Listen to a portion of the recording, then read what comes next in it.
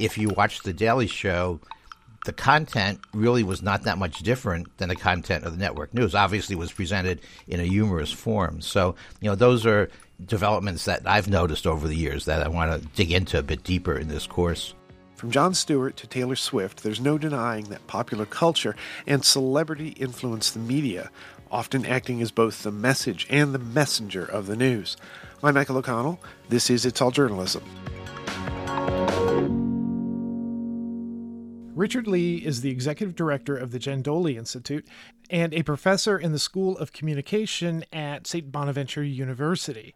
I had a great time talking to him in 2022 about how hybrid journalism was used to bring academic expertise to the masses during the pandemic.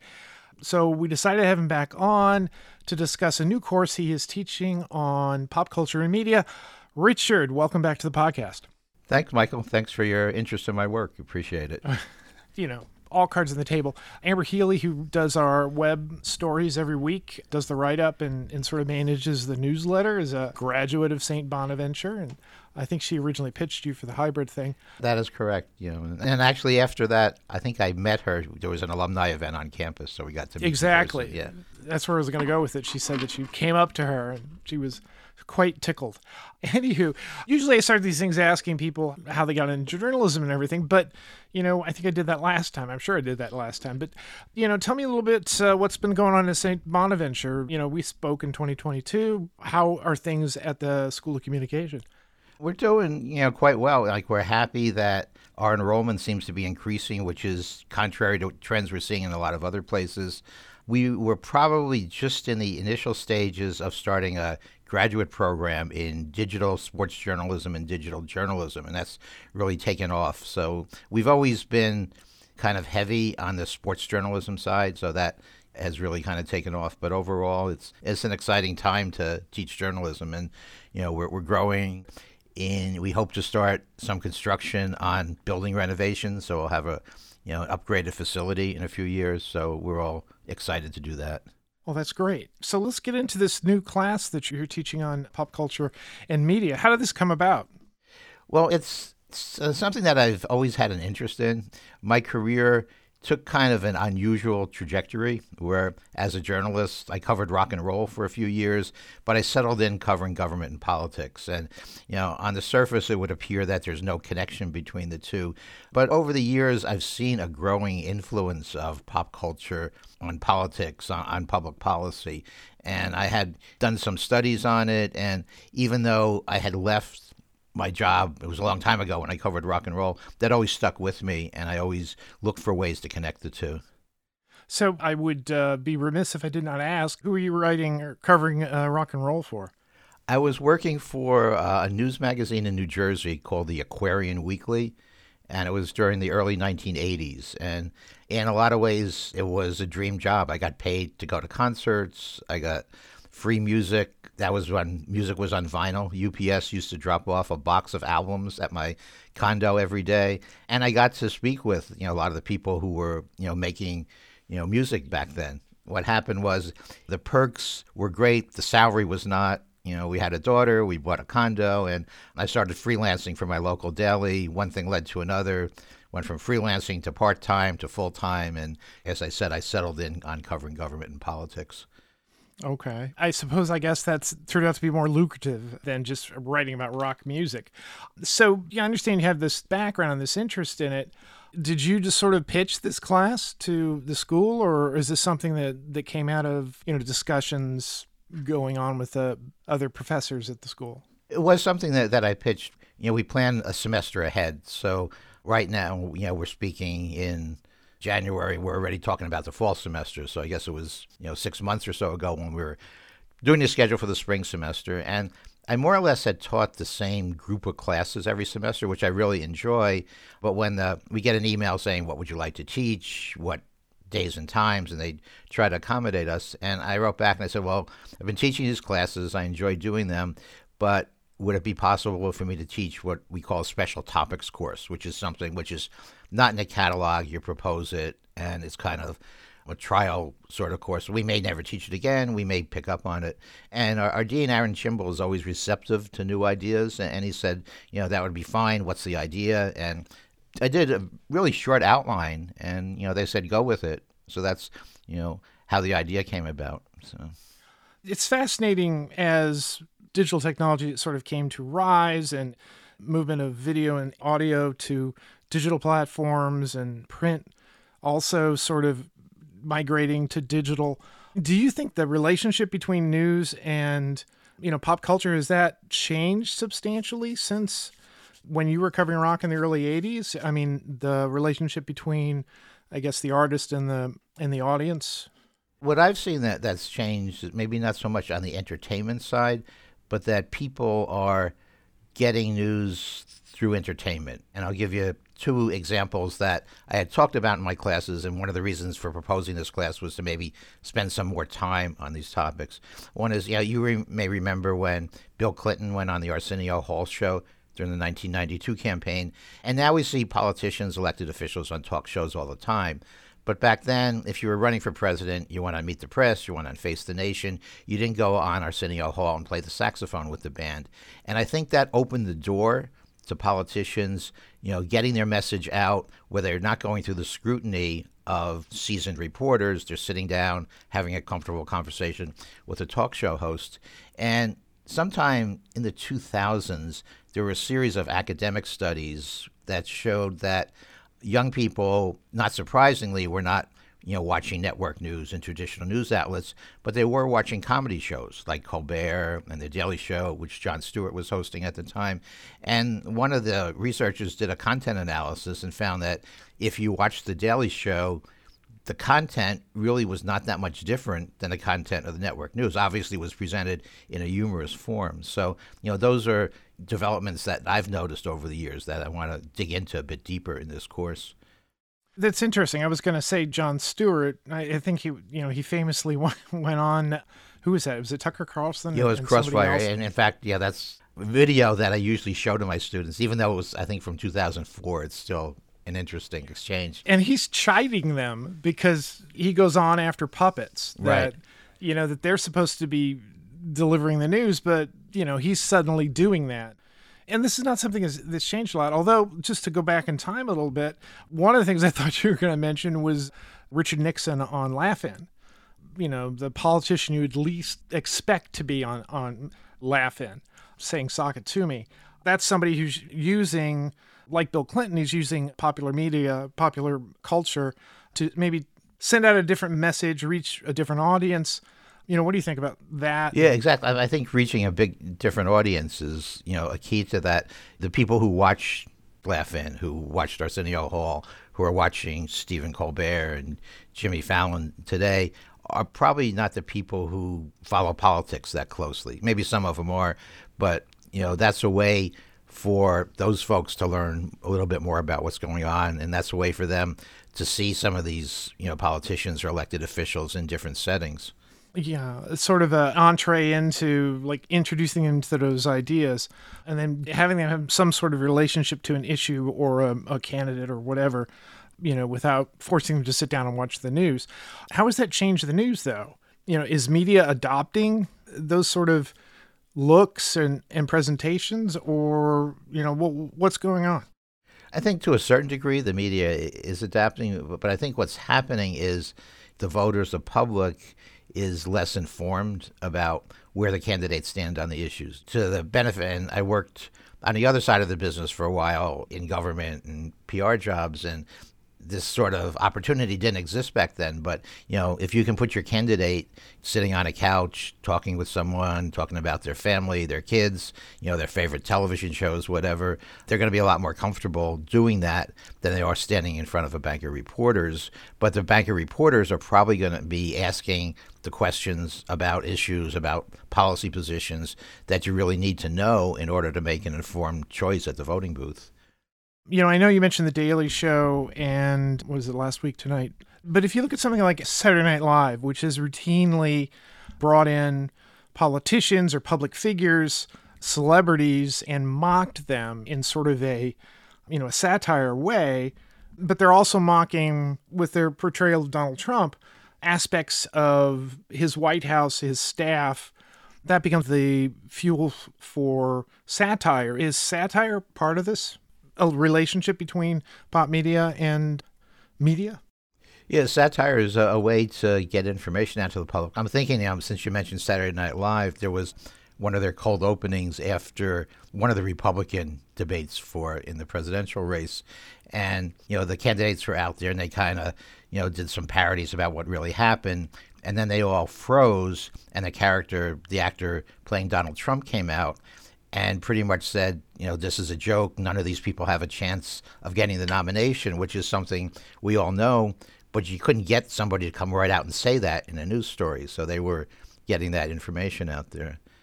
And I don't want to turn this conversation into a conversation about Trump, but he's somebody who comes from television. He started with a certain image, which he was able to create familiarity with an audience. They knew him as the guy who hosted that one show, who, appeared on Howard Stern and things like that. And so he was able to, leverage that type of celebrity, into a political career.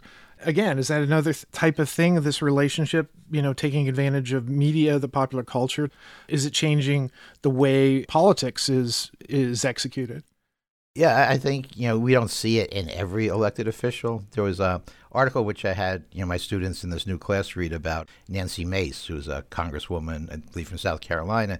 And the article was just about all the things she does to get attention, to get herself noticed, which, you can't fault her for, but just the extent to which she was doing that. And I think she's not the only one.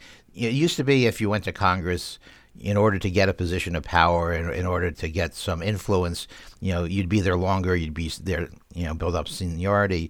But it almost seems now like the people who make the best use of social media and messaging are the ones that we, read about. Yeah, and quite often they're the ones who go into committee hearings or whatever, and they want to create a certain, sound clip or a certain look, then they're going to be able to push out on social media. Since we're talking about social media, where does sort of social media fit in this relationship between pop culture and media? Well, social media is kind of, in a way, it enables elected officials, government, whoever, to bypass the scrutiny of the media, which is similar to what we were talking about with the talk show format, that, you don't have to put out a press release and hope reporters come and pick it up or come to your press conference. You can put your information right on X, on Facebook, Instagram, and you can put it there exactly the way you want it, with the spin that you want. So it's given those folks, the folks who are not journalists, more power, more influence. We're talking, mid to late January, but you've already had a class or two? We just finished the second week of the semester. Okay. So what type of research did you do to put together a curriculum for this class? What are you talking to the students about? Well, it was challenging, I mean, I was really looking forward, and I am looking forward to the class, but as I started to think about it, there was just so much, to get in there. So I tried to pare it down a bit. I'm going to be talking about events that I remember.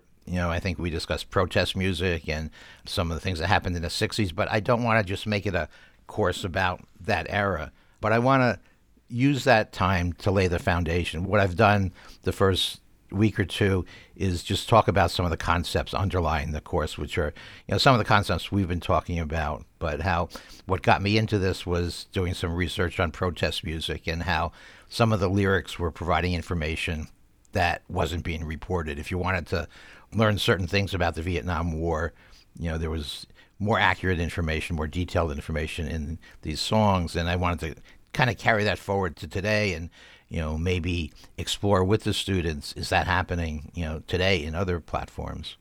Especially a lot of people are, they look at social media, they look at music trends and the way people react to influencers and things like that. But one of the strengths, I guess, of the music in the 60s was that it sort of not only sort of was presenting a different point of view, it was also sort of capturing the cultural zeitgeist of the moment.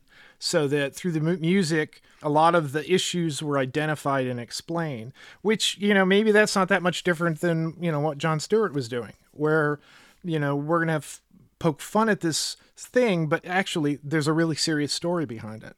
Yeah, I mean, the 60s, early 70s were, a tumultuous time, that country was going through.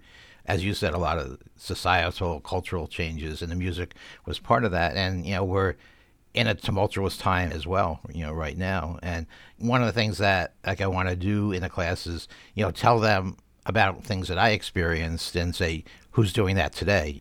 Who are the Phil Oaks and Pete Seegers of today? And maybe it's Jon Stewart. Maybe it's, the students are more up on current pop culture than I am. So I'm going to be looking to them for ideas. I had an editor at one point, this is early 2000s, and he was an older rock fan, and he used to talk about, well, when things get so bad, that's when the folk music is going to come back. And I kept thinking, it's not going to be folk music, it's going to be something else. It's going to be hip hop or whatever. Whoever's driving the popular culture at the moment, as they get older, it becomes more enshrined. Artists who were big in the 60s are not necessarily glorified at the same level or understood at the same level because it's the popular culture, it's the minute. I mean, what's your sense of what the students who signed up for your course and have been to these, first couple of classes, what's their sense of their relationship with popular media? The class is online, so most of my interaction with them has been, through assignments that they're submitting there. Assignment I did this week, because I said we started right out. We did something on Taylor Swift. I figured if I'm teaching a pop culture course in 2024, and I didn't want to start right away with something that happened in the 60s, and the timing worked well because, the Kansas City Chiefs played the Buffalo Bills that first week, so there was even more Taylor Swift news in our area. So I'm not sure if they know quite what to make of it because, maybe this relationship that we see between pop culture and the media and public policy is new to us. But to someone who's 18 or 19, this is their world. This is the way it's always been. And there's an assignment which they're working on now where I gave them links to 4 protest songs from the 60s. I asked to pick one and write about it. So it's a little too early to see what direction they're going in, but that'll give me some sense of where they're at. So you said you kind of had to sort of pare down and to focus. What did you end up doing? Did you identify these are the touch points I want to get to through this semester?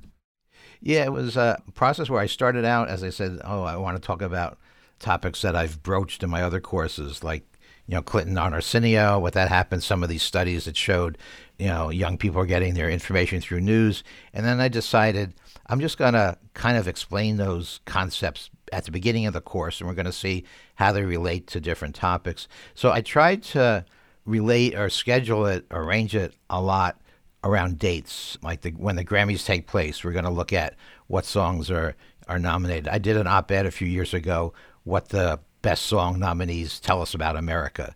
And I'm going to share that op-ed. I'm going to ask the students to look at, the 7 or 8 songs, however there are, that were nominated for best song and see what they, get out of that. We're going to do that same thing with the Oscars. There's a Bob Marley movie coming out mid-February, so that week we'll look at reggae. With all my courses, I take a look ahead at the start of the semester, actually before the start of the semester, to see what might be coming up and what we can connect to in the way of course topics. And that's nice because you leave yourself open for, something big happens a few days before the class. You can say, what do you think this means? How does this fit in with the things we've been talking about in this class? I was going to say students really like that.